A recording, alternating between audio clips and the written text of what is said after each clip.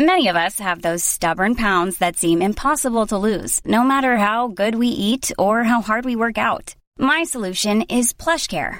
PlushCare is a leading telehealth provider with doctors who are there for you day and night to partner with you in your weight loss journey. They can prescribe FDA-approved weight loss medications like Wegovy and Zepbound for those who qualify.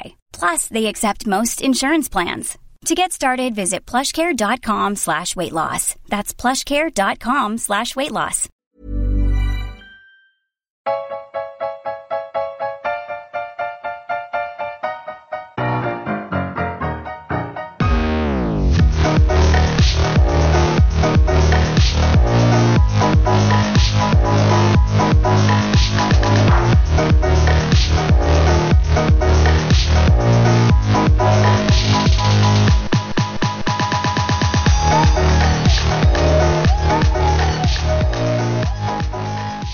Welcome to this week's Failed Critics podcast. I'm Steve Norman, joined by Owen Hughes. Hello. Andrew Brooker. Hello. And the Daily Mirror's film correspondent, Paul Field. Up yours. Good evening, chaps. Yeah, you're actually not allowed on here anymore, Paul, because it's the failed critics, not the published critics. So This is very much your farewell. I think my fee would barely get us around. Anyway, straight into the podcast and into the quiz. Last week, Owen changed up the format a bit, and what happened? what happened was people had to tell us who they thought won, who defended United Passions the best, and it was tied, actually, between you and Tony with the most votes. Brooker, did you listen to the podcast last week's podcast? Do you have a winner who you thought defended the film about the sport you hate the most the best? I don't hate this sport the most. It's only slightly better than golf. Okay. I have to probably Tony. I have to admit, I like Tony. Tony's one. What? Yeah. Okay. Fix. Sorry, Steve. There we go. So It's fine. neither of us get a point. There you go. Clearly, Brooker was picked last for games at school. Always. That's why he likes American football so much. Damn straight. That's where all the losers go, isn't it? Anyway, if the guests win, doesn't that mean that I get a point as the host of the quiz? Or It means not... neither of us got a point. So it's still 1-0 to you. Okay, fine. Just delaying the inevitable, I think. Yeah. I've gone back to the old format for the quiz because I can tell Owen's furious about this, but I just didn't have the time this week to think of a new format for something being dropped on me at the last minute. So You sorry. could have done listeners. anything, Steve. Anything at all. You could have done, like, reading bits from the trivia page and we could guess what film it is. Well, Any next week film that Michael Owen might have seen. Any film Michael Owen has seen. might be too easy with about 4 films being seen. Anyway, I'll endeavour next week to improve upon this. We're back to the old format, though, of reading out someone's filmography. And I'm going to start with 1996, I Love You Not. No idea. Never heard of it. In No, never heard of it. 1997, they're in Gattaca. Jude Law. So Brooker, Jude Law. Oh, Brooker, you are correct. fuck's sake. Didn't you do Jude Law and Gattaca the last Literally. time I was on? No, that is Existence. No. You love Jude Law. Oh, no, you mean I'm as not- part of the quiz? Mm. Yeah, I think I did. Yeah. That's I've twice in a certainly row. not done it before. Yeah. That's all right, because apart from the 150th episode, I've never gotten one wrong. I'm all right. That was like all of them on the... I got every single one wrong and made up for all of it. Yeah. There you go. And it was probably 4 o'clock in the morning when you were getting those wrong, and True. yeah. What in the holy straight fuck is into the I love news you, then. I love you not? It's a film. I don't believe you. Would you like a quick bonus question on the quiz? Yes, go on then. Which failed critic said this week of which film will probably do really well out of it with all the publicity. Might not get a theatrical release here, but I stand by the money thing. Was it me? Yes. Was it United Passions? It was. Yeah. Honestly, I thought with the press that film's been getting, I thought it would have more than one person in the How whole. much did it Los make, Owen? Angeles going to see. Was it like $700? $607. $607. Wow. On a budget of $25 million. Didn't it make like $9 in one screen? It did. So like one dude went to see it at that cinema. Yep. £6. Was that Steve? Was you the one person who saw it, Steve? Yeah, flew all the way to New York to spend $9 to watch a film about FIFA. It's dedication. That's That's dedication. You love football. Owen can't wait for the expenses to come through for that one.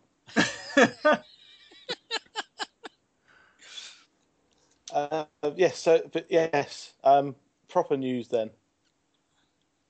Proper news. As well, the kind of proper news-ish. I don't know where to start, really. Jurassic World. Are we, any of us, actually anticipating that to be a decent film? No. No. Okay, well, rest assured, it's actually had terrible reviews so far. Been reviewed extremely poorly after its press screenings. Apparently, it's just a big, long advert. A really long advert, lots of different things, barely any characters in it. Chris Pratt isn't even a main character, from what I've read, which is odd, because his name and face is all over that poster and trailer. Yeah, it's gone down like a lead balloon. Well, it's good to see all the money spent filling up my 2 local cinemas with it was well spent. It is going to be on for absolutely ages. And I'm disappointed. And I'll go, perhaps it might help because I'll go into the film with actually really low expectations. And it might just be better than I'm expecting. And therefore I can review it positively. Unless you come on next week and say it's proper dinosaur porn, I'm not interested. Proper dinosaur porn. That's what I'm after. It's the only way it's going to redeem itself. God, you must have seen the film by that point. Sorry, my only interest is if it knocks Big Hero 6 out of Cineworld Eastbourne. Nothing will knock Big Hero 6 out of Cineworld anywhere. It's just relentless. Stop it. Yeah, but it'll be taking up probably about 4 screens per cinema. God. 2 2D, 2 3D. Yeah. That's in 4DX in Milton Keynes. Woohoo! What even is what? Oh, you must have heard of 4DX. Is that the one where you get a rub and tug at your seat? It's like you sit in a row of seats and the whole. You know how D-Box works? Everything kind of shakes and moves. Mm-hmm. Well, this kind of does it like a roller coaster. Like the whole rack of seats shifts. It's got water, it's got wind, it's got smells. You get sprayed in the face with water if there's a raining scene. Hey, mate, we've all been sprayed in the face. Not in my local fucking Cineworld, I haven't. Oh, you haven't been to Eastbourne. You weren't at the 50 Shades screening. I haven't tried it out yet. I'm not sure I can bring myself to watch a film where, my popcorn's going to get soaking wet on purpose. I just know. But yeah, it's taken up all the 4DX screens in Milton Keynes as well. I'm going to just defend Cineworld very slightly, in a tiny amount of defence, because they're going to show the Terminator, the original James Cameron 1987 Terminator film on the big screen. I've never seen it on a big screen before, and I'm really excited for it. Is it just a one-off, one-night only screening? It is, yeah, because Terminator Genesis is going to be coming out soon. But that annoys me even more because Cineworld have gone on record multiple times to me saying we cannot show films on a one-off basis. There's a medium-sized release. My local one has 6 screens. Why don't you do like an Indie Tuesday or something where you just show it once? No, we can't do one-off screenings. We're not allowed. And then while I'm queuing up to watch a one-off screening of Gremlins. It's just so ridiculous. They do them on Saturdays and Sundays occasionally, just one-off screenings of films I've seen. Or what? Yeah, but they don't do one-off screenings of new films. Mine does sometimes. Really? They do occasionally. Outside of the preview screenings, I've never seen one-off. Oh well, I guess probably not outside of previews. But would you be up for that though? Say if they did. Oh yeah, definitely. Midweek, whenever Meerkat Twatfest isn't on a Thursday or something like that. The day before the new releases come out, they showed whatever indie release was on in one screen. I can't see how it wouldn't be busy. Well, I went to see The Place Beyond the Pines in a midweek showing because they were only showing it for like 2 or 3 days. And I had to actually book a day off work because the only time it was shown was about sort of 12:30 in the afternoon. That was the only way I was going to see that film. We had something similar with Place Beyond the Pines. I think we went at like a 11 o'clock at night show because that was the only time it was showing. I'm pretty sure I fell asleep halfway through. Well, I really liked the film. I was glad I thought it was great. It was just 1 o'clock in the goddamn morning. Yeah, it's a long one, isn't it? But yeah, no, I would definitely be up for that if Cineworld were to, because of the unlimited card is a bargain. I mean, it really is. It's like 16 quid a month, and you can see however many films they are. I know that it's not necessarily true. It's not as however many films you like because it's just you can go and see Big Hero 6 15 times a month if you wanted. But I think for the money, it's pretty good. And I think Odeon are trying to adopt a similar thing now. Odeon have got like a Premier Club thing where you get points every time you go and every time you buy popcorn. No, they're doing it their own unlimited now. They're trialing it. Are they? Brighton's the nearest one to me. Yeah. Yeah. Oh, nice. Because my local Odeon is actually it blows Cineworld out of water. The You new can't- Odeon that's opened up is fantastic. I didn't realise this. I always thought you couldn't take your own food in whichever one you were at. But apparently, Cineworld, you can take your own snacks. It's not an issue. It's only hot food you can't take in. But Odeon, if you sign up for their unlimited, you're not allowed to take your own snacks in. Yeah, well, how do they check that? Do they pat you down? Do they check your bag? No, as I said to you, when I was at that screening in Brighton with the bloke put a shopping trolley full of food in.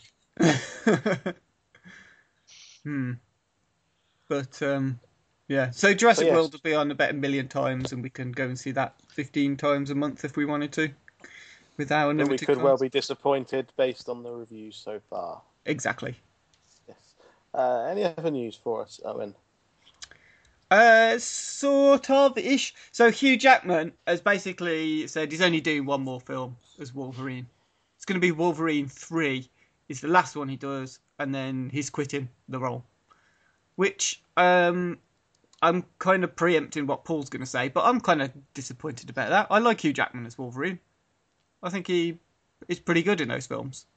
Are you preempting me saying I couldn't give a rat's ass? Yes. Oh, okay. Would I be correct? You would. Yes. But you like him as well, don't you, Steve? I'm sure you said before that. Yeah, he's good as Wolverine.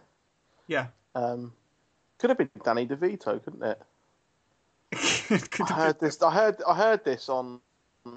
It might have been another film podcast where we know some of the people on it.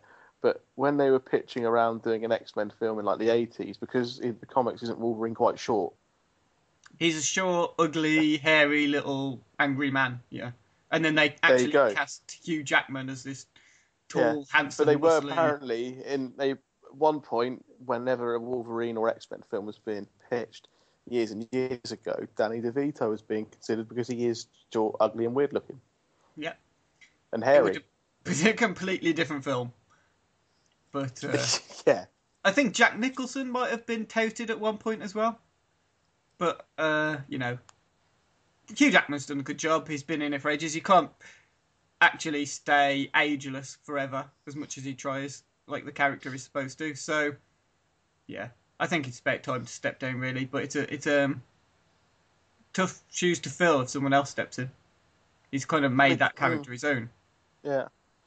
And they've struggled to recast it because if they're going with the way they're going now with the keeping a current theme of going back into the past, which he looked the same. He was it's doable, but it's going to be difficult for a number of reasons. Dan DeVito might still need a job. I'd watch that just to see him try and be Hugh Jackman. Yeah, Danny DeVito whipping his shirt off, coming out of a big tub of water in slow motion, screaming. Sure, there's got to have been a There's Always Sunny in Philadelphia episode that does that. I love that show. I haven't watched that show for years. Oh, it's still going. Yeah, I know. It just gets more and more wrong. Has it been picked up by Netflix, that show? Or is it just that it's shown over here only on Netflix? I think it's just shown here on Netflix. Oh, okay, yeah.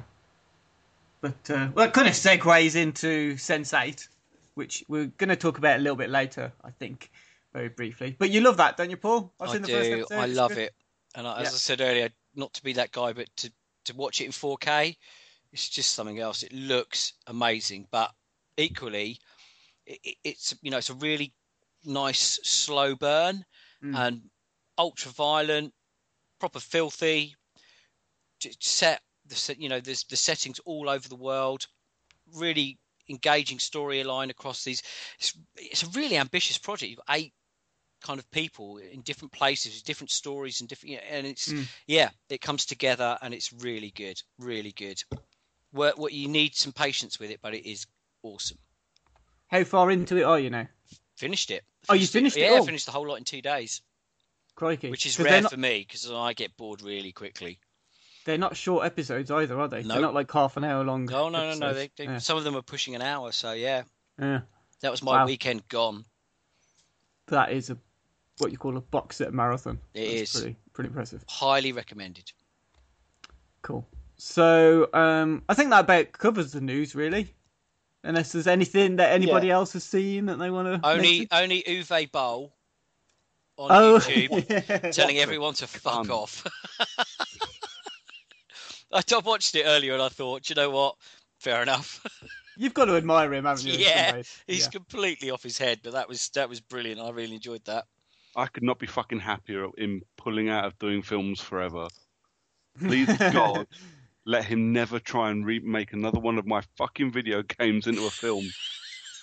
What a cunt. This is very nice of you to stay. Is this for me, Brooker? Thank you. He angers me. He makes my teeth hurt. He's such a wanker. I think I've only seen 2 of his films. Alone in the Dark, which is horrendous. Oh. And the film he did with the Staith that I can't remember the name of. That's just In the Name of the King. Yeah, In the Name of the King. Yeah, A Dungeon Tale or something, isn't it? He's done a lot of films. He's got like 30 directing credits.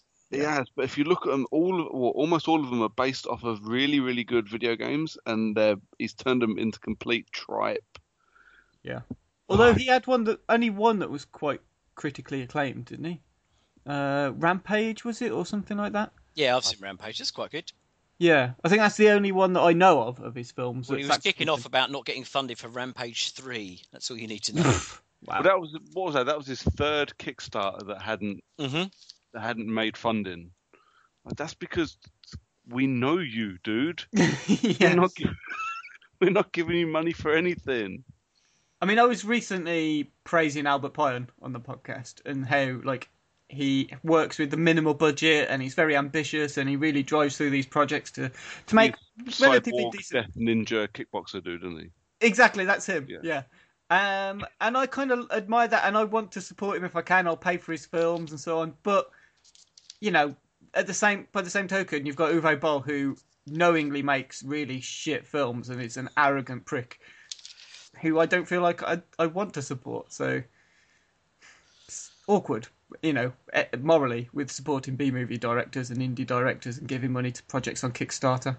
I know we're not going to get to it, so while we're talking about shit films, it came out this week, but you should go and try and see Electric Boogaloo, the wild untold story of Cannon Films. Cannon Films document. Oh, mate, it was so good. I really want to see that. That might be my viewing over the weekend. Yeah, it's good. Definitely one for you, Owen. The guy who made it did Machete Maidens Unleashed and Not Quite Hollywood, and so he's a real expert in exploitation, ozploitation, all this kind of stuff.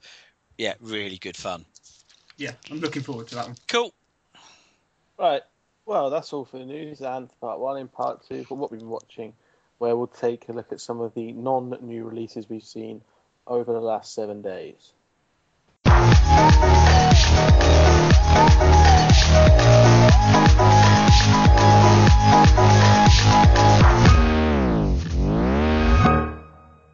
So, as usual in what we've been watching, we're going to have a look at the films that everyone's seen in the last week or so, which aren't essentially new releases in the cinema. Brooker, you've seen a film that I think me and Owen saw and reviewed on the podcast when it was a new release. Yeah. Yeah. Because I missed it when it was at the cinema, so without just relying on you guys and your reviews, I bought the Blu-ray for Ex Machina and watched it over the weekend. And my God, that film is spectacular. That film is absolutely amazing. Me and the other half, we were gobsmacked watching this film. This is just absolutely amazing. More importantly, I've had 6 months worth of hype. People going, "Oh, you got to watch Ex Machina. It's amazing," and it was still amazing. After I was really very impressed. I suppose real quick, it's the story of a guy who wins a competition to go and spend some time with a guy who's developed his own AI, and he's got to do the Turing test on this AI to see. I don't know. I can't quite remember which way round it goes. Is it if he asks the AI questions, and if the AI answers not necessarily correctly, but realizes that he's asking questions? It's the Turing test is basically you would ask a thing, you don't know whether it's a person or a computer. Yeah. If it can convince you that it's a person, and you believe it's a person, but it's actually a computer, then it passes the Turing test. Yeah. That's essentially it. But in the film, it's slightly different because he can see that it's a machine. Yeah. Yeah. So that's the kind of twist on it, really. It's different. It's like a very quiet and serene version of what Blade Runner was trying to do back in the day. And I adored it. It was absolutely brilliant. I thought, I don't know anybody that's in it. Well, no, Gleeson, Domhnall Gleeson, obviously because he's Brendan Gleeson's kid. Yeah. You didn't know Oscar Isaac? Nope. Wow. Okay. Don't know who he is. He looks like a dude I used to work with. That's about all I know. Probably him then. And I want his beard. My beard has never looked that good ever. I knew He's got a good beard. He's got a good beard in Inside Llewyn Davis. There's a good beard and good hair combo in that. I haven't seen that yet. And another one that everybody goes, "Oh, you have to watch this." I just haven't got around to watching it. But no, I really like the whole thing about it. Because it's Alex Garland's directorial debut, isn't it? Yes. Can we touch upon him because Alex Garland. Yeah, no, not touch him literally, but why do you want to touch Alex Garland? Show us on the doll, Paul. Show us on the doll. Yeah, I have a real love-hate relationship with him. I know how much you love Dredd. Well, this is the thing. I love The Beach. Like 28 Days Later. Hated The Tesseract. It's one of the worst films and books ever. Love Sunshine. Didn't like Never Let Me Go. Hated Dredd. Enjoyed Ex Machina. And waiting on Halo. Okay, that's interesting. So it's a real flip-flop all the way through his filmography. I have to admit, for the most part, I quite like him. Because he does a lot of writing for video games and that as well, which usually come out okay. The only films of his I think I've seen that didn't like were the ones that Danny Boyle done. Really? I don't like Danny Boyle films. What? Oh, Yeah. sacrilege. If I never see another Danny Boyle film, if I never see another clip of Danny Boyle doing that fucking Tigger jump, I will die a happy man. This is my mind's blown. What about the Olympics opening ceremony, Brooker? Did you like that? No, I didn't. Don't like Trainspotting? No, I don't like Trainspotting. But like 28 Days Later? No. Admittedly, when I went to Shallow Grave, surely Shallow Grave. Okay, Shallow Grave's all right. Okay, good. The Sunshine's not bad, mate. You are gonna love Porno. But I'm sorry, what? It's the sequel to Trainspotting, Porno. Are we talking film or book? No, the film. Danny Boyle's doing Porno with Irving Welsh. See, one of my favourite books of all time. Yeah, see, I've not read it. I got about halfway through Trainspotting and got bored. This is completely different. This is like making films at Cannes, which are filth. It is just so funny. You're going to love it, trust me. In honesty, Trainspotting to a point, 28 Days Later, wasn't young when they came out, but maybe I just didn't appreciate them. And at some point in my copious free fucking time, I will go back and watch them again. But I'm not in any rush. I just didn't like them. I don't particularly like Danny Boyle films as a whole. 127 Hours may have been the most bollocks film I've ever seen. Wow. Mate, to be fair, Friday night in Thamesmead, you must have woken up with a few birds where you've chewed your own arm off to get away from them. No, they tend the birds in Thamesmead, the arm tends to fall off. There's something else I thought you told me that falls off. That went years ago. That's 3 days later. Yeah. the very funny prequel to 28 Days Later. Anyway, moving on swiftly. Yes, Owen, what have you seen? What are you going to review for us? Okay, so we were sent a screener for a horror film called The Redwood Massacre.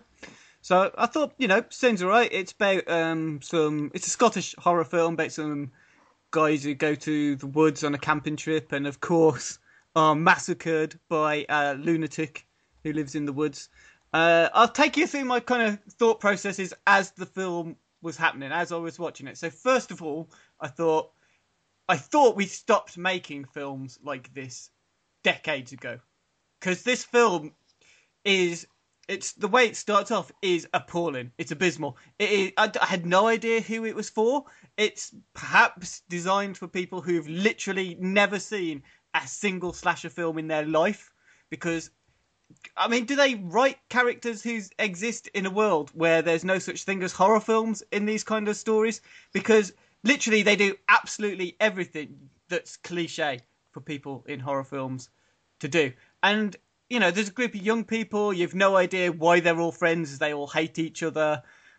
It starts off with this woman who's covered in blood, running around in the dark, being chased by a man in a mask. It sounds really shit. It starts off really, really shit.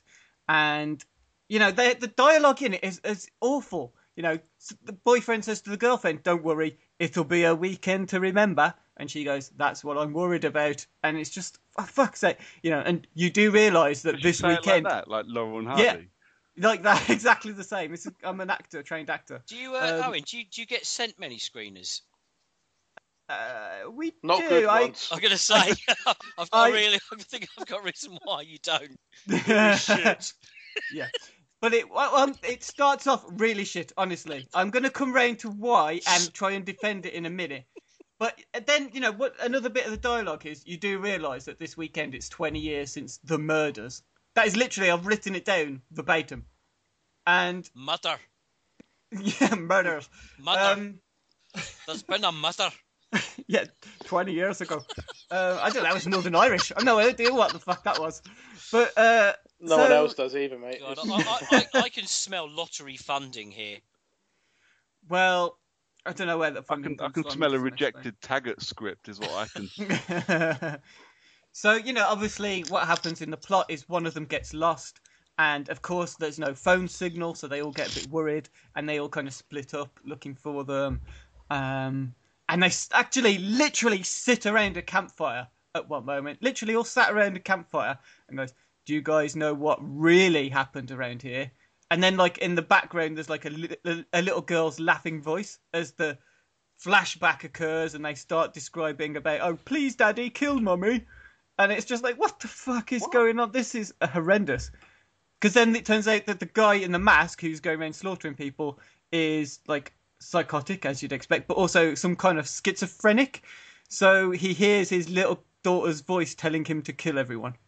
Yeah, it's really bad. It's really bad. So then I started to think about it a little bit more, and I thought, is it actually, because they're just hitting every single cliche of this sort of film, is it actually being quite subversive? Is it meant to be so absolutely fucking incredibly cliched intentionally? Because what happens then is when these characters are killed off, it is so intensely violent that I kind of got the impression it's actually the director and the writer behind the film are trying to kill these characters in increasingly vicious and like gruesome torture porn-esque ways as almost like a big fuck you to the mainstream studios. that churn out the terrible 12A rated horrors 5 times a year without any modicum of like irony.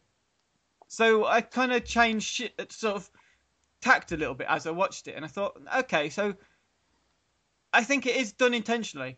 I think it is done purposefully to say, look, from the director's point of view, it's them saying, I hate the fact that these films exist. This is me killing them in the most horrific ways you won't see in these generic slasher crazy man in the woods. Have they done anything else? Are there any other films we'd know? The directors. So the guy who directed it is a guy called David Ryan Keith, who I don't really know anything else he's done. He's done a couple of films. Let me have a look and let's see. So he's got 7 director credits to his name. 1, 2, 3, 4 of them are shorts. One of them is called Attack of the Herbals. Oh. Yeah, exactly. What the fuck? Have you seen the cover for that film? Yeah, I'm just looking at it now. So the Attack of the Herbals. Is that? Steve, if you win the quiz.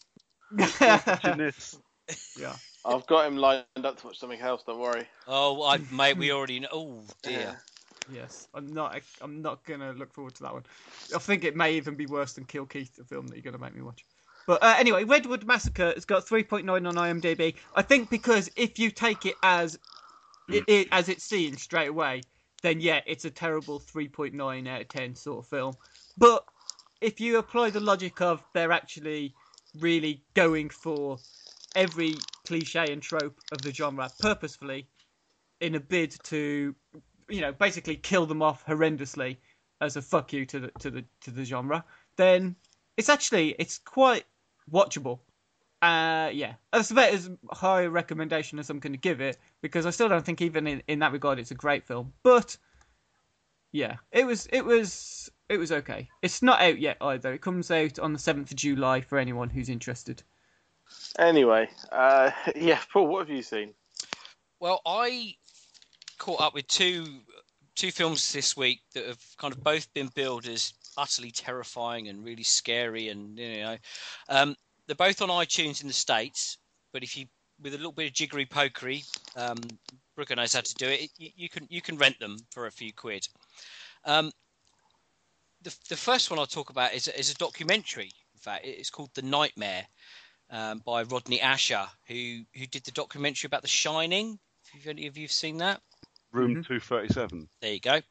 It's the most fucking ridiculous thing I've ever watched. It was so funny though. I sat in the Cineworld howling at that film.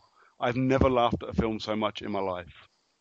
I loved the story about why it's obvious that he directed the moon landings and kept it secret. Because the kid wears a jumper with Apollo 11 on. Apollo 11 on it and walks down the hallway. Yeah.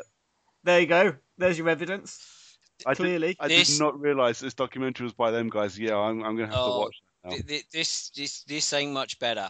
It's about something I've got, not to go serious on you. I've actually experienced this, something called sleep paralysis, where you feel like you're awake, but you just can't move. And you sort of start straining and struggling to move, but you can't.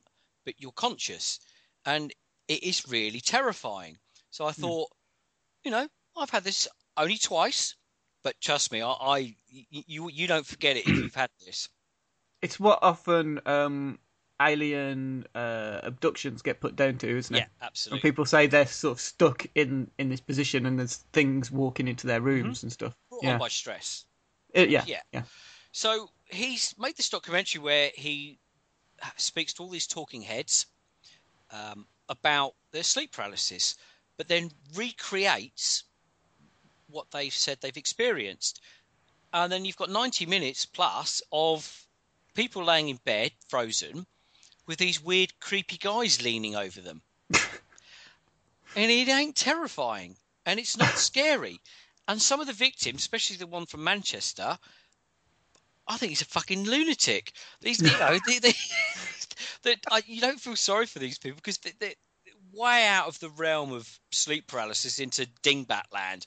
You know, I can see the aliens, I can see the man in the hat, I can see the man with the red eyes. But what you're waiting for the whole time is some science, somebody from a medical background, or just to come in and say actual documentary. An actual documentary.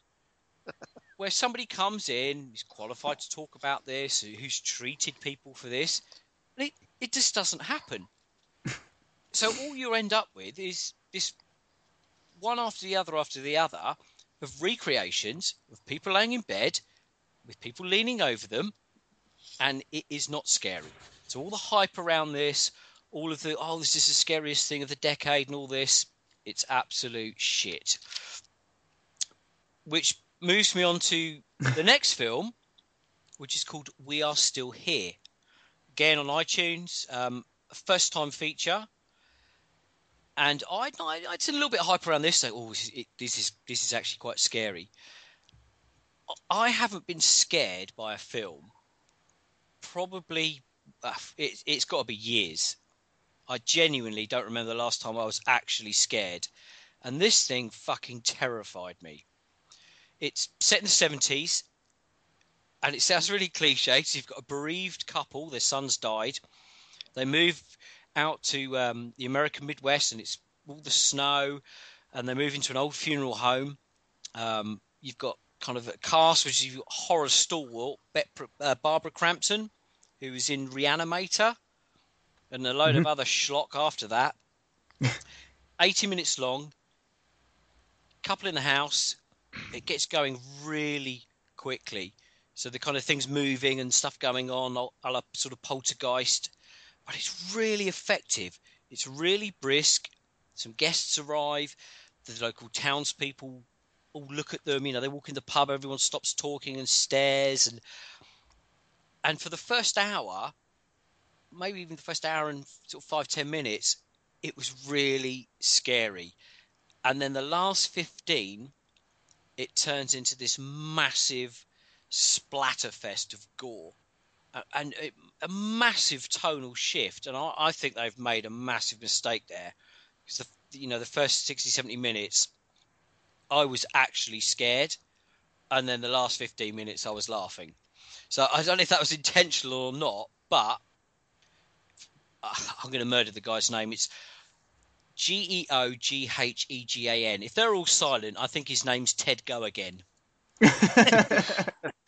But for a first feat, honestly, absolutely watch this. If you like horror and you like being scared and haven't been for a long time, yeah, We Are Still Here.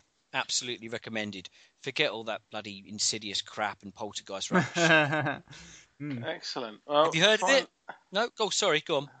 No, not heard of it, but sounds worth a watch. Cool. Yes, so finally thought we'd be watching the film that I've seen, which was Billy Elliot. Not seen it before, and it's been out for a bloody long time now, I suppose.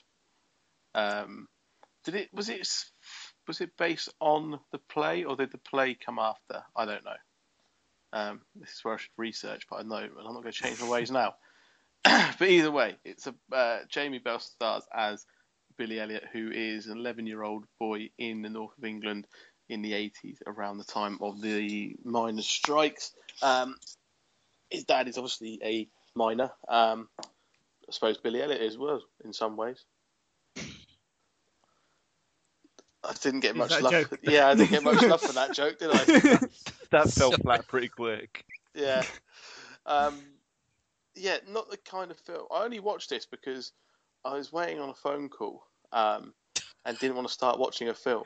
So this was that I wanted to watch. This was on BBC 4, so I just put it on, and it ended up actually quite enjoying it. It is quite a good film. That is the worst excuse I've ever heard for my girlfriend wanted to watch it. No, that wasn't the case. It wasn't even here. Well, hang on. Your girlfriend wasn't with you, and you thought, I can either watch pornography or watch Billy Elliot. I did both. Not simultaneously. I mean, Billy Elliot was very much the sandwich in the viewing. Very much the filling of the bread. Anyway, nothing's a decent cool-down period like a ballet dancing child. Exactly. Certainly a mood killer for most people. Yeah, certainly a mood killer for most people. But anyway, no, you've thrown my train of thought there. The Norman household is just terrifying to me now. Still terrifying to me. Sorry, God. Anyway, I watched it. I liked it. It was quite good. Good performances all round. I don't think Jamie Pell's ever topped it, really, based on... He's not a bad actor. I've just not seen him in much that's actually that good. He was one of the few good bits about that fucking Lars von Trier movie. What was it called? Nymphomaniac. That's the one. He was good in Snowpiercer as well. He was good in Snowpiercer. Snowpiercer and Nymphomaniac are the two things that I recommend watching Billy Elliot in. He's going to be the Thing in the new Fantastic Four film as well. Yeah, I'm not waiting for that. The best thing about Nymphomaniac was when oh God, I've forgotten his name. The guy who was in the Transformers movie. Shia LaBeouf. Yeah, when he goes Nika. Nikos. Did you know that? Is that the best bit for you?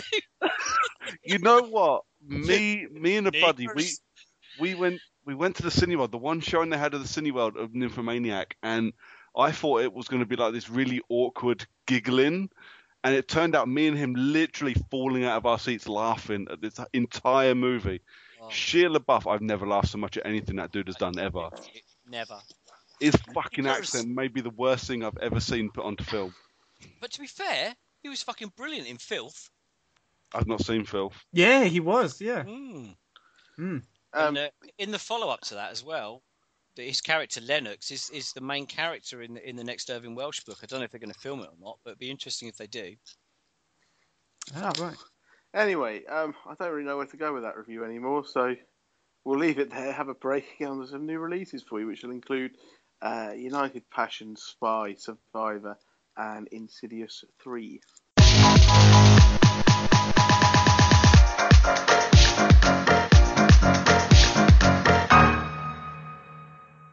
Time now for some new releases, and we're going to start off with what was, as mentioned earlier, I think a box office smash in America upon its opening weekend, and that is the almost entirely self-funded FIFA movie United Passions, starring Tim Roth as Sepp Blatter, as well as Gerard Depardieu and Sam Neill. And me and Paul have seen this, and we don't know why. Well, I do, because I got paid. I'd seen it before I got paid, but yeah, no. Come on, I'm curious, what did you think? Mind-numbing bilge, and the Nazi party probably did worse propaganda than this. Like, this was better propaganda. Well, I mean, the first half of the review I did pretty much focused on the anti-English sentiment. Yeah. It was just literally the first 30 minutes. And I actually quoted saying it was, it's the most clumsily executed propaganda since Lord Haw took to the airwaves. It's just awful, particularly from an English point of view. And, we should kind of set out now, this is not going to be released in the UK.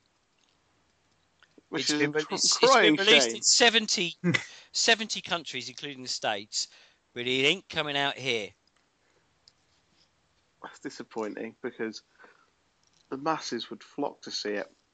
Should we sort of paint an overall picture here? It's the Mr. Burns movie from when the Springfield have a film festival and he makes his own film. It's that.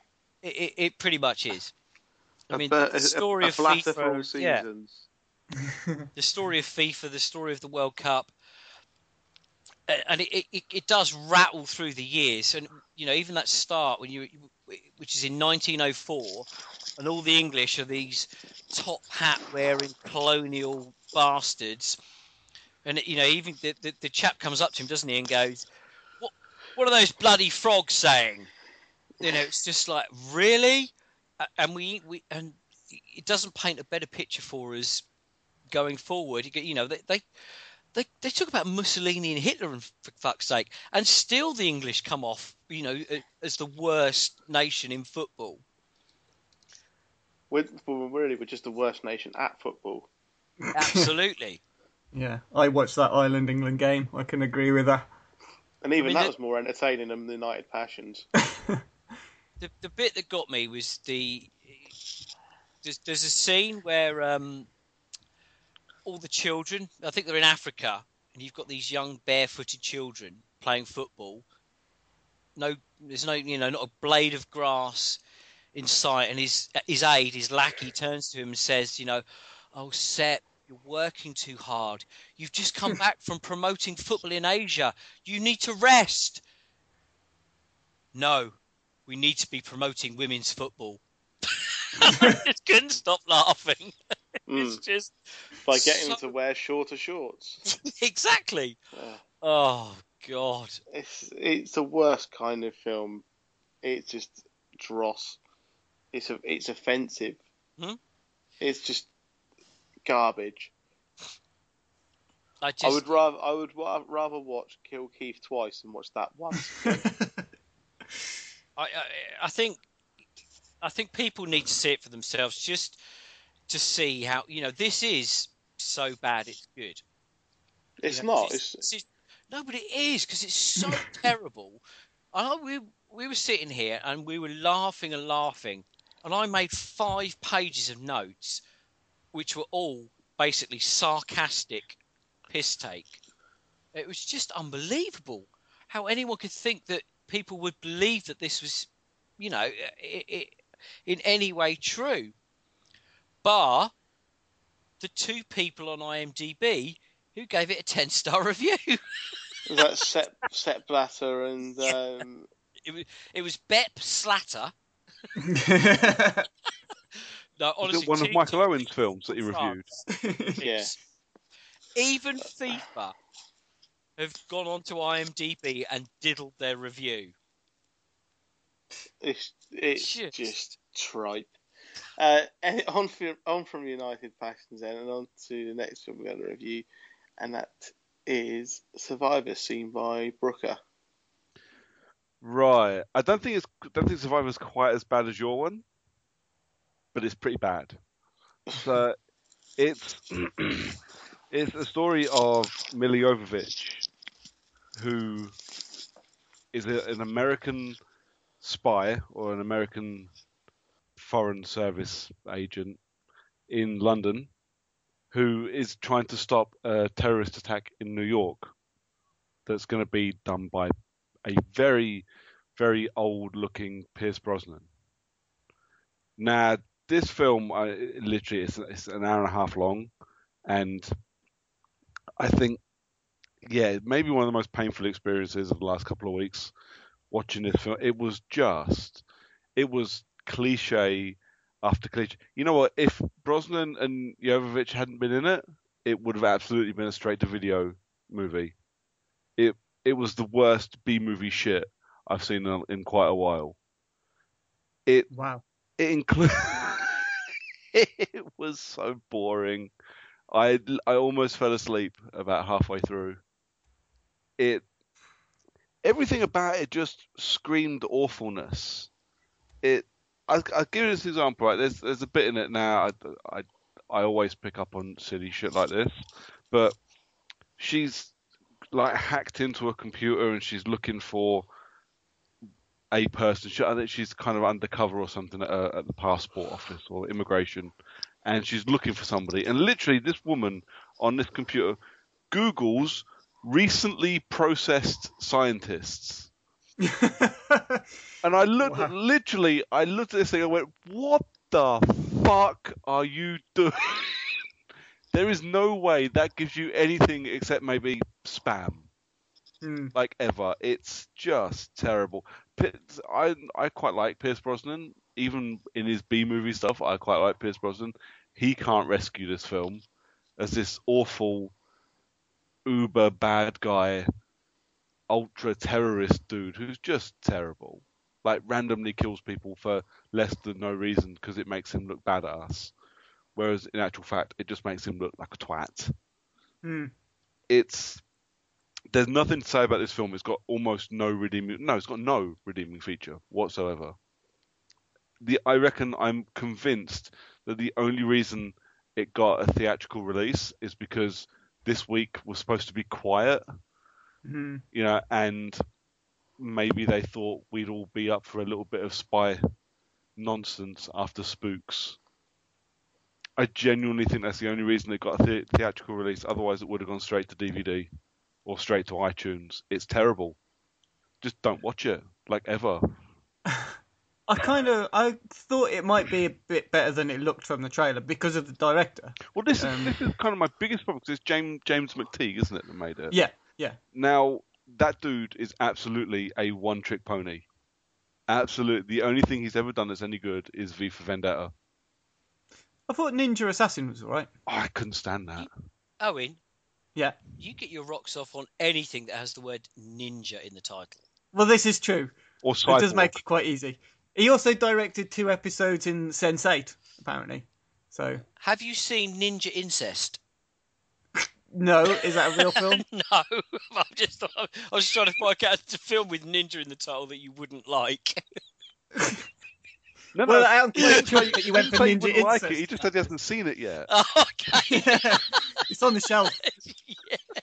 It's not Ninja Incest 2, though. Forget it.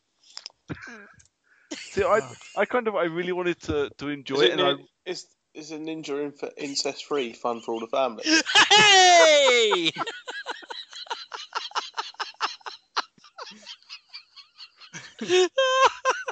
Oh, he's off. Oh, God, sorry.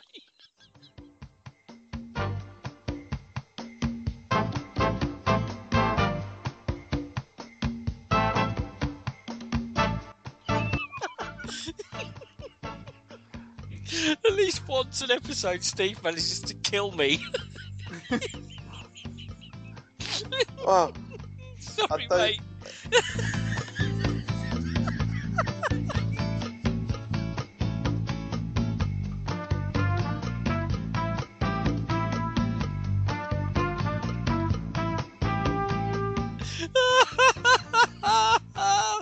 Oh, God, sorry, God.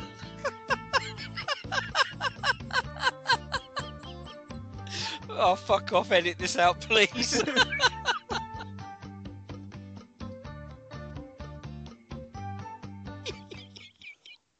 Oh, dear. Steve, anyway, one incest joke and it's all over. I don't know anymore. I don't think we can carry on with our review there of whatever the hell it was, Survivor. But we can move on to our review of Insidious 3. Yeah, no incest in that, I'm afraid. Sorry, we're reviewing Insidious 3. Incestuous 3, yeah. Or Chapter 3. Insidious Chapter 3. Which I've not seen the film, but chronologically isn't it a prequel, so technically it should be Chapter 1. Technically it should be Insidious the prologue. The prologue, yeah. But it isn't. It's just called Chapter 3, so... I haven't got an excuse for that. It just is. Well, you don't need an excuse for it. You didn't make it. You didn't come up with the title. Yeah. Okay. Thanks for the excuse there. Insidious. I nearly called it Incestuous 3 then by accident. Fucking hell. Incestuous 3, fun for the family. Hey. Good. So right, yes, Insidious Chapter 3, which is, as we've just mentioned, a prequel set before the first film even occurs. So it's set in... I forget when it is, but it's a long time before. But basically, you know the recurring character in the Insidious films? You've got the old lady who's the psychic. Actually, before I start, have you all seen the Insidious films? Yeah, can you rewind for me? Because is this the one with the bloke who looks like the baddie in Star Wars with the red and black face? No? Which one's the bloke in Star Wars? Oh, yeah. No, it is, yeah, with Darth Maul. Yeah. Yeah. Okay. I hate Star Wars, but I know all the names. Easy. Yeah, it is. Right. So, okay. That That guy is in the first one. He's not in the second one. Right. Yeah. So the first one is James Wan's film, and it was made on a budget of something ridiculous like $1.5 million and made over $100 million. It was ridiculously successful. I don't know. He must have done a deal with the devil, I think, James Wan. Was it Lionsgate as well? Pardon? Was it Lionsgate? Yes. Oh, okay. Yeah. And They all I think mostly, yeah. Yes, but he didn't do the second one. So this third one is actually by a guy called Lee Wannell, who he's the screenwriter for Saw. He's the screenwriter. Yeah, he's done a lot of work with James Wan. I was going to say he's done work with him on Saw or the sequels. Or oh no, he worked on the original as well. He also wrote the first Insidious film, did the screenplay for the second Insidious film. This is his first as the director. In fact, it's his directorial debut. But I think he does a really good job, in fairness. I think there are problems with Insidious 3. Not all of them are actually his fault. The script is fine. I think it's probably the strongest script of all three films, in fairness. The first film is... I've watched all three of them over the past few days in order. So I watched Insidious 3 and then Insidious and then Insidious 2. And actually, it's got the strongest script out of the lot. The story seems to be the one that makes the most sense, even though it's still kind of a bit shabby. Particularly compared to some stronger horrors. Even stuff like, I think, if you compare it to the first Paranormal Activity film, because the first Insidious did get compared to that. The first Insidious was basically the non-found footage version of Paranormal Activity, which is fine by me. I think both films are pretty good. They both do their own thing. But Insidious, the problem it has is it's not scary. It's just the same thing happened with the second one, where there were no jump scares in it. There's no real sort of atmosphere to the film. It all just kind of plods along. I was watching it in the cinema. I almost fell asleep watching it. I've only fallen asleep in the cinema to one film before. This was close to being second on the list. But there were people... I mean, it's not really made for me. The Insidious films, I think, are made for people who don't watch as many horror films as... like we do, I guess. It's made for people who have like their 1 or 2 horror films a year they see in the cinema. They throw the popcorn in the air when something shouts boo. Date night jump scares. Date night jump scares, yeah. Which is fine. I think they serve a purpose, the Insidious films. They're quite okay for what they are. In fact, when I was watching this one in the cinema, there was a girl who was about 4 or 5 rows behind me, literally heaving at one point. Proper like, when there was something happening. There was because the girl, the story basically revolves around this young girl whose name has escaped me, Quinn. So she Quinn? Quinn. Oh, with an N. Jesus Christ! I was going to watch it. Now I'm not. Yeah, Incestuous 3 with Quinn. Sorry. So God. This girl, she breaks both her legs, and as part of the film, she kicks the plaster off her legs against the bedpost. And as she walks, you sort of hear the sort of crunching noise. Which have you seen Audition? Yes, I've seen that. And you know the scene I'm going to talk about with the ankles and that noise with the crunching bone.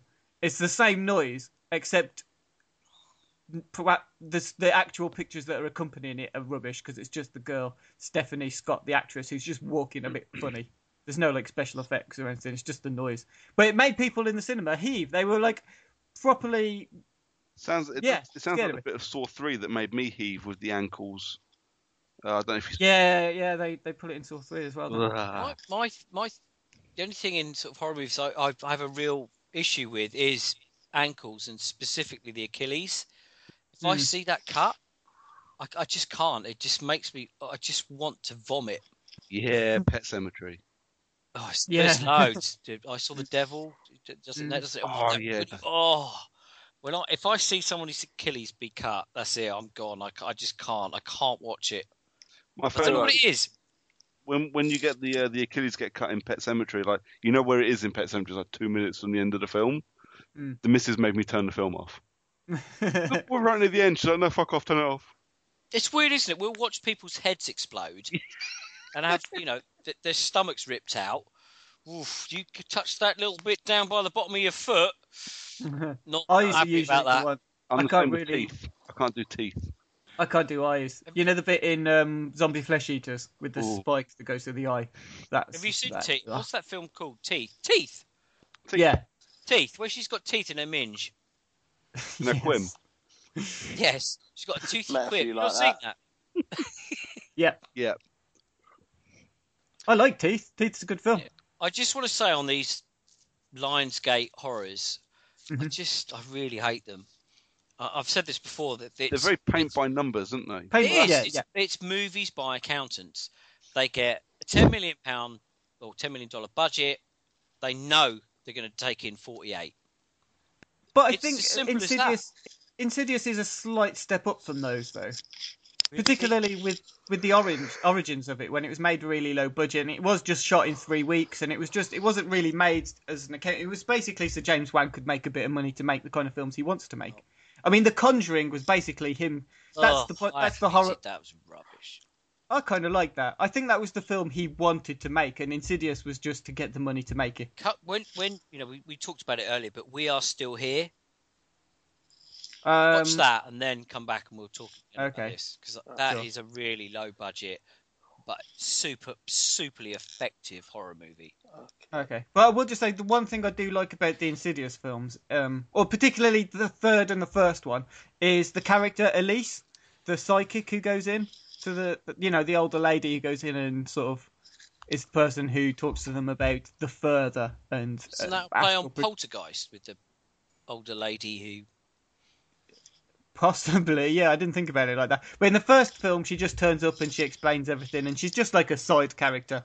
The second film, she's just the worst written character. The actress Lin Shaye is really bad in the second one. In the third one, she's kind of like the central character, which is good because she's actually fleshed out a bit more. She's given the backstory. The whole prequel thing is about her and how she became this psychic who gets involved with these paranormal investigations and so on, which I liked. I liked that. I think it was done really well. I think she was actually the best actress in the film by a mile. But that's like the end of my compliments for it, and I think I'll just shut up there because the only other things I'll say are kind of derogatory about it. Okay, well, on to the final new release we're going to review, and that it is Spy, a new Paul Feig comedy starring Melissa McCarthy, Jude Law, Jason Statham, and Miranda Hart. Oh, Can we just, from the outset, Paul Feig is the director. I'm Paul Field, not the director. When was that confusion ever made? Earlier with Owen. When Miranda got cast. Yeah. Anyway, so I think there might be some mixed reactions to this film from the critics, the failed critics. You speak for yourself, pal. I about my feelings. I enjoyed it. I didn't think it was that bad. I thought I got some good laughs out of it. I thought Jason Statham was really good. Might sound a bit like Callum here, but I thought that it wasn't kind of typically laughing at Melissa McCarthy because she's a fat woman. There was no kind of jokes at her expense. It was just with her as a central character. And yeah, it was not the best comedy I've ever seen by any means, but it certainly had enough laughs to kind of justify going and paying money to see it. Yeah, I thought it was actually surprisingly quite good. I saw the trailer, and I know that Paul and I talked about it on Twitter before with Miranda falling down about 2 or 3 times in the trailer. It didn't happen in the film, did it? No, it's in the trailer. It wasn't in the film. Only when she lands on 50 Cent. It's more of a tackle than. I never thought I'd say the sentence Miranda Hart and 50 Cent sharing a scene together. Yeah, it's weird. I don't know how she snuck into this, but apparently Paul Feig was a fan of her sitcom and cast and wanted to get her in a film for ages. Yeah, apparently. I don't know. She's not Has he funny. ever seen anything she's been in? He's just she's really good. The thing is, she didn't write this. She didn't write her character. She's not playing an exaggerated version of herself is what she does in her sitcom. So if this, she's not really annoying in this. You only dislike her because you've got a predisposed dislike of Miranda Hart. If any other actress is playing that role, you haven't got this dislike of the character. It's just because she doesn't play Miranda in this film. I think her character's about as funny as an ingrown toenail. I can't stand her. Her character is the weakest of the main or backup cast. Yes, agreed. But you only have this hatred of her because it's played by Miranda. If any other woman in the world played that role, you wouldn't dislike it as much. I don't particularly have any feelings towards. Well, I didn't until I saw this film.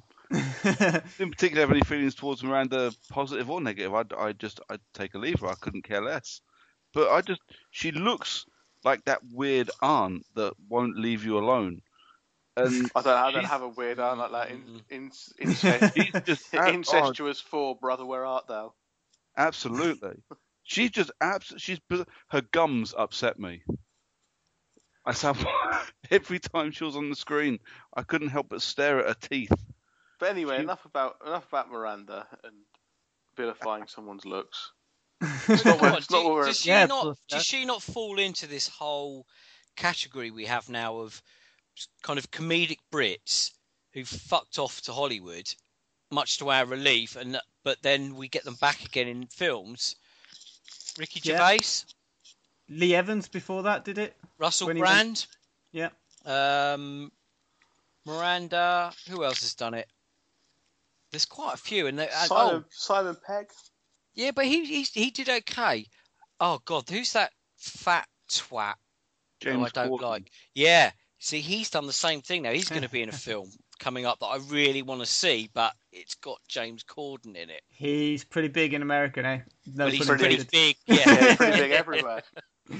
But we build them up, knock them down, fuck them off to the States, then they come back and we want to fuck them off again. Well, anyway, so me and Owen liked the film to an extent, but you two didn't. Other than Miranda, why is that? Do you want me to do my rappers in comedy bit? If you want. I really have an issue with, like, we've got our big kind of summer comedy. Okay, we need to hit all these kind of beats. We need to get a rapper in. And I sort of went on Google. I thought, have they done this a lot? Because it seems to me they've done it a lot. And one site had the top 20 rappers in comedy video appearances. I'm like, are you fucking kidding me? Is that many? Let's try and see if we can hit some. Come on, I've got a list here. So you can guess them. Ice Cube will make the list more than once. 22 Jump Street, 21 Jump Street. Yep. Ice Cube. Hang on, I'm going to. Ice Cube in Friday. Okay. Yep, Ice Cube. Anyone else? How many entries does Ice Cube get in that list? He's just the one. This is only the top 20 by. Right. Snoop Dogg must be in some. Yep, Snoop Dogg. What the fuck comedy has Snoop Dogg been in? P. Diddy or Puff Daddy. Yep, get him to the Greek. Him. Go on. Hold on. Method Man, Redman, and Cypress Hill were all in How High? Yep. Mos Def in Hitchhiker's Busta Rhymes. Guide to the Galaxy. Mos Def in that thing with video cassettes. Busta Rhymes must have been in some. I'm sure he was in the it. top 20. Not the top. You just missed out. No. Unlucky. Number 21, I think. I bet he's gutted about that. Oh gosh, massive, obvious. Vanilla Ice. Yep. So this includes like just small cameos. Hang on. Does Will Smith count? No. Well, he's not in the top 20. Wait, should I give you some more? Exhibit, maybe? No. Very recent. Ludacris. No. Eminem in the interview. Eminem was in the interview? Yep. Right, this right. He's interviewing. Oh, yeah, he was. I've not seen the interview. They're saying he's gay. Yeah. Comes out. Ice-T and the other guys. Oh, yeah. Kanye West in Anchorman 2. Ja Rule, Scary Movie 3. will.i.am in Date Night. Lil' Kim in Zoolander. Tupac in Nothing But Trouble. We don't worry about that. Chuck D in Ron Burgundy, the first one. And this list goes on. It is done. Please don't put a rapper in for stunt casting. And then Spy comes out, 2015. Oh, there's 50 Cent and Miranda's fallen on top of him. Fuck him. Do you know I've seen a 50 Cent film with Al Pacino and Robert De Niro in it? Hey, I've seen a 50 Cent film with fucking Danny Dyer. Have you? Yeah, definitely. I'm sure it was him. Hang on. That's the dream team. Dead Man Running. There you go. 50 cent and 50 pence. 10 bob. Anyway. 10 bob. Yeah. So that's It why is Paul as well. doesn't 50 like it. Cent, Brenda Blethyn, and Danny Dyer. Paul doesn't like it because there's a rapper in it. Brooker, why don't you like it? I'll be. It was all right. I wouldn't say I didn't like it. I'm a big fan of Melissa McCarthy, and I think for well, you know, takes all kinds, doesn't it? But no, I mean, I think she's really funny, and when they're not making generic fucking fat jokes about Melissa McCarthy, I think she's really funny. And clearly, a lot of that script was ad-libbed as she was doing it, and I really like her for doing that. But the film it didn't get the laughs I wanted it to get. I think Jason Statham was great. He was brilliant, wasn't he? I just thought he took his tough guy thing and ran with it as he needed to make that bit funny, and I thought he was fucking hilarious. But did you not think? I mean, I love the Stath. Don't get me wrong. He's only ever done, as far as I'm concerned, not one bad film. But he done Wildcard, dude. That film was awful. No, it was called London. But anyway, when you see the billing you've got come to see In the Name of the King, then I'm afraid. Oh, I have. Trust me. But when the billing comes, like you see Melissa McCarthy and it says Jason Statham, you think, oh, awesome. But he literally does 4 or 5, essentially cameos. He's got like because he Keenan appears, Wayne does a line, in his leaves. films, just randomly pops up, does a funny line, and fucks off. Yeah. But every time he does it, I was laughing. I mean, I thought he was great every time he done that, and that little fucking scene in the goddamn hotel had me howling. I thought he was great, but and I loved it when he called them all twats. Although that was quite good. Don't say that. What's the English word for vagina? It's called them all vaginas instead. And I'm so glad that the more 15 rated films I see where the phrase "thunder cunt" is used, the happier I will be. But yeah, and it's got nothing to do with Miranda and a BBC thing. I've got no time for that. I don't watch it. I just didn't think she was funny. I thought her character was weak. I thought she was played weak, and every time she was on the screen, it irked me. I wouldn't say I hated it. I still think The Heat is Melissa McCarthy's best film. I've only seen her in, as far as I'm aware, Bridesmaids, which was also a Paul Feig film. As was what I'm assuming she's going to take the lead in the new Ghostbusters all-female casted, whatever. Can we just touch before we leave Spy? I thought the star of the show was Rose Byrne. Did you think so? Oh, I thought she was brilliant. The potty mouth on her was outstanding. And the way the put down she came out with, and the way the sneering down her nose the whole time was so over the top, and I just thought it was absolutely brilliant. She was very funny. I've just watched her in the Insidious films, and she's terrible in those. Oh. So it may just be colouring my opinion. Anyway, that brings to a close in our review of Spy. Basically, unless you're Paul, it's a film worth seeing, and you'll get a few laughs out of it. Fair enough. Yes, for the record, I don't think 50 Cent should be in a movie ever. No, I did once see the semi-autobiographical film he did about his own life. Get Rich or Die Trying. That's the one, yeah. It would have been better if he'd have died trying. Yeah. Steve, can you add Dead Man Running to the list of films that Owen's going to have to watch when he loses the quiz?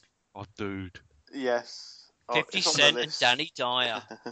I thought we established Steve doesn't make any notes for the podcast, so hopefully it will just disappear and you'll forget all about it. He can make mental notes. No. He doesn't get a special bus to work. No, I've got my own car. Who drives it? Anyway, so before we go quickly, some recommendations for everyone. I'm going to start off with Saturday afternoon on ITV1. Probably watch this after you've gone and seen the new one at the cinema. It's the original Jurassic Park. The reason I say go and watch it after you've seen a new one is watch it before you go and see the new one. It'll probably make you really hate the new one if the reviews are to be believed. So go and watch the new one, then watch the original and cheer yourself up a bit. Owen? So this is kind of just a watch it if you want to watch a film that's so bad it's good sort of film. It's on Movies for Men, so that'll give you an idea of the quality. Yeah, Sky Channel 325. It's not that, Paul. Oh, okay. No. It's the film called The Fighting Fists of Shanghai Joe, which is from 1973. A fisting film? Yeah, you wasn't expecting that, were you? Bloody hell, Owen. Easy, Tiger. It's actually... Is that before or after the 10-minute preview?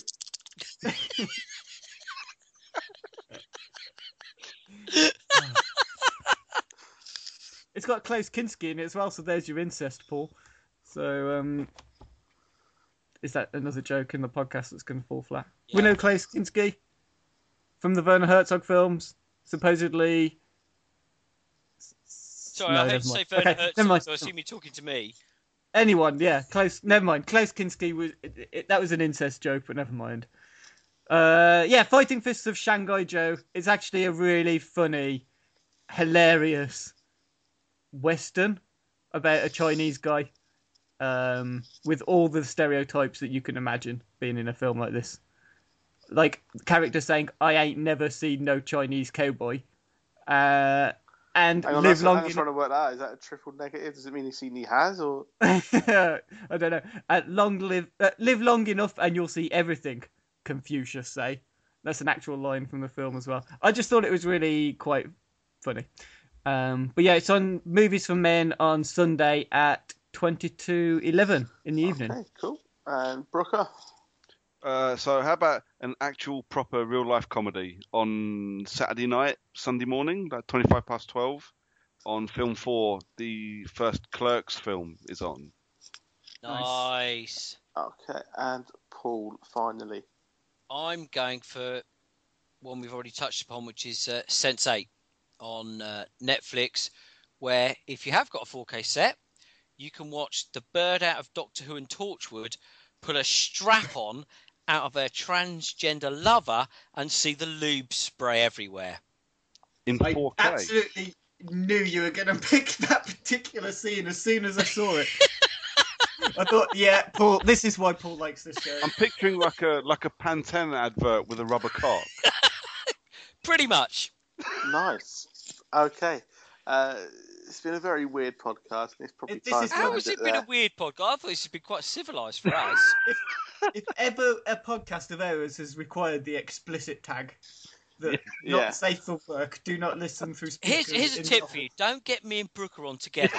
What's happening in 2 weeks' time? You're fucking doing it again. Anyway, and there's nothing to see either.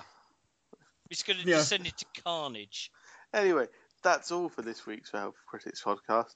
Thank you, everyone who's listened, and thank you, Owen, Brooker, Paul, for joining me on this adventure through film and filth.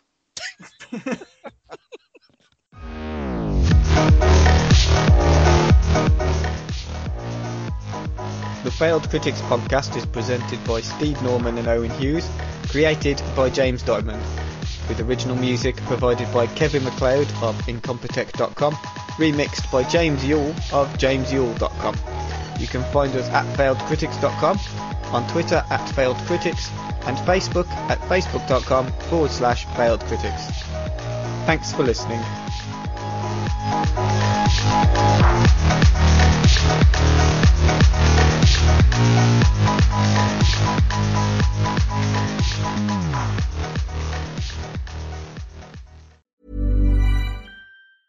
Planning for your next trip? Elevate your travel style with Quince. Quince has all the jet-setting essentials you'll want for your next getaway, like European linen, premium luggage options, buttery soft Italian leather bags, and so much more. And is all priced at 50 to 80% less than similar brands. Plus, Quince only works with factories that use safe and ethical manufacturing practices. Pack your bags with high-quality essentials you'll be wearing for vacations to come with Quince. Go to quince.com/pack for free shipping and 365-day returns.